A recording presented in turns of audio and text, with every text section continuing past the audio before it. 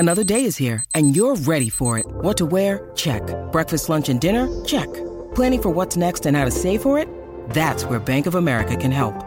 For your financial to-dos, Bank of America has experts ready to help get you closer to your goals. Get started at one of our local financial centers or 24/7 in our mobile banking app. Find a location near you at bankofamerica.com/talktous. What would you like the power to do? Mobile banking requires downloading the app and is only available for select devices. Message and data rates may apply. Bank of America N.A., member FDIC. They're up and running again at Royal Queensland for the second round of the Australian PGA, and Jason Scrivener has the outright lead. He's 1 under through 4 today, leaving him 7 under for the tournament after his first round 65. Minwoo Lee has got that shot back that he dropped. He's even par through 4 today, and he's 6 under. Anthony Quayle is also on course at 1 under through 3, 6. So we've got a really, really crammed leaderboard. And as I said, the guns are off late today, and the late, that means 11, 11, 10 will be the Scotts and Smiths of the world. But Matty Guyatt is joining us. Is it Matty Guyatt's phone, or is he still borrowing someone's phone? I'm very glad to say that it's survived the dunk into the pool, Pat. Oh, did it? Back working, and I reckon it's probably not the last time it'll get a dunk in the pool this summer in Queensland. Did you whack it in the rice, or how'd you clear it up?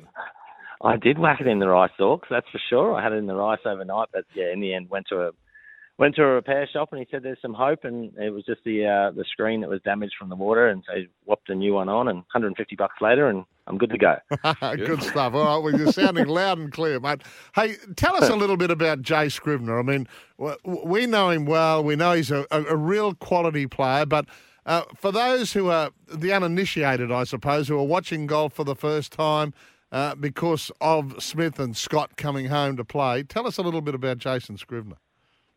Yeah, so Jace is he's one of the nicest guys out there on tour for starters. Just a ripping young guy, and he's probably, I think, one of the pound for pound one of the longer hitters going around, because I reckon he weighs about 65 kilos. There's not much to him, and his waistline is so small. All of us guys who've got the dad bods that definitely look at him and think, oh my gosh, we remember those days. But no, he's a great young guy.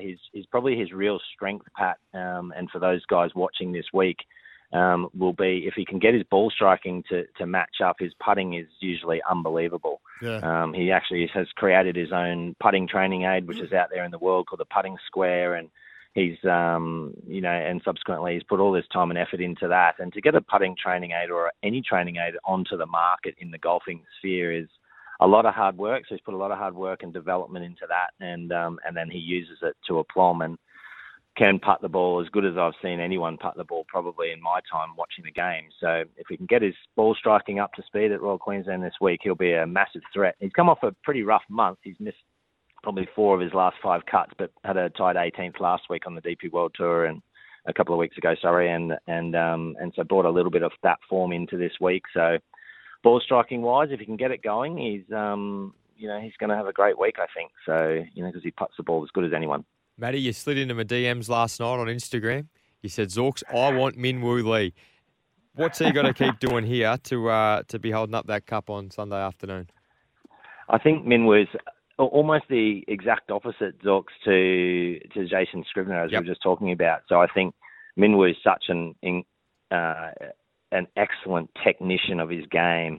So his ball striking and controlling the golf ball from tee to green is world class, absolutely world class, and we've seen that as he's played across the world. And his profile is only just going to increase and increase as he plays more majors as well. And I think as an Australian golf fan, I think we're going to see him contend in majors for sure.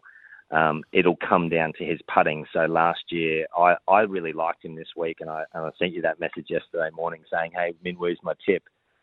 Because I think he played exceptionally well last year. Obviously, Jed was a runaway winner and 10 shots clear, but Minwoo was in that pack for second place, and he putted not poorly last year, but he didn't make anything last year. And I think if he's the opposite to Scrivs and he gets his putter working this week, we know his ball striking and his technician work from tee to green is world class, absolutely world class. So he'll contend come Sunday afternoon, I think. Yeah, just explain that, Matty, to the listeners. You find a golf course as a pro that suits your eye, and you tend to play well there year in and year out, don't you? Yeah, that's definitely true, Pat. And I think that comes down to, for the listeners, how you like to move the golf ball. So for those people who are going out to Royal Queensland, and my encouragement is for anyone who can get a chance to get out over the next 3 days to get out there and watch these guys play, because it is something else. It's, if you're a golf fanatic or a golf fan, and COVID has increased the golfing numbers across Australia without question.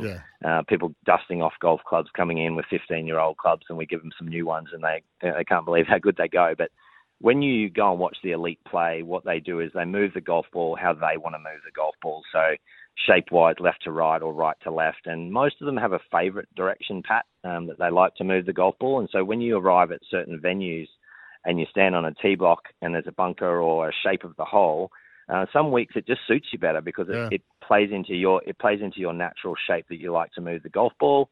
And so you just find this real at-home experience. It's almost like playing at a home club for you, because you know how to move the golf ball off that bunker and shape it away into the space, and then it creates great angles into the green. So there's definitely weeks where it feels like it's easier than other weeks where it feels like it's a bit more difficult because the shape of the holes go the wrong way for you. So is that like me, Matty, with that gentle left to right that I've got in my game? Yeah, that's exactly right. We need left to right dog legs for you all day long, Pat, with a slight breeze off the right. I think would be perfect for you. I'm just holding it up for me. Hey, talk to me about Scott and Smith. They're in the same group. They'll be in the same group today with Fox. I ran into the sports minister last night at the Sports Awards. He was salivating at the prospect of having, those three in particular in contention Sunday afternoon. Oh, look, that's what we all want, I think, and that's what tournament promoters and organisers want. They want the big names up there.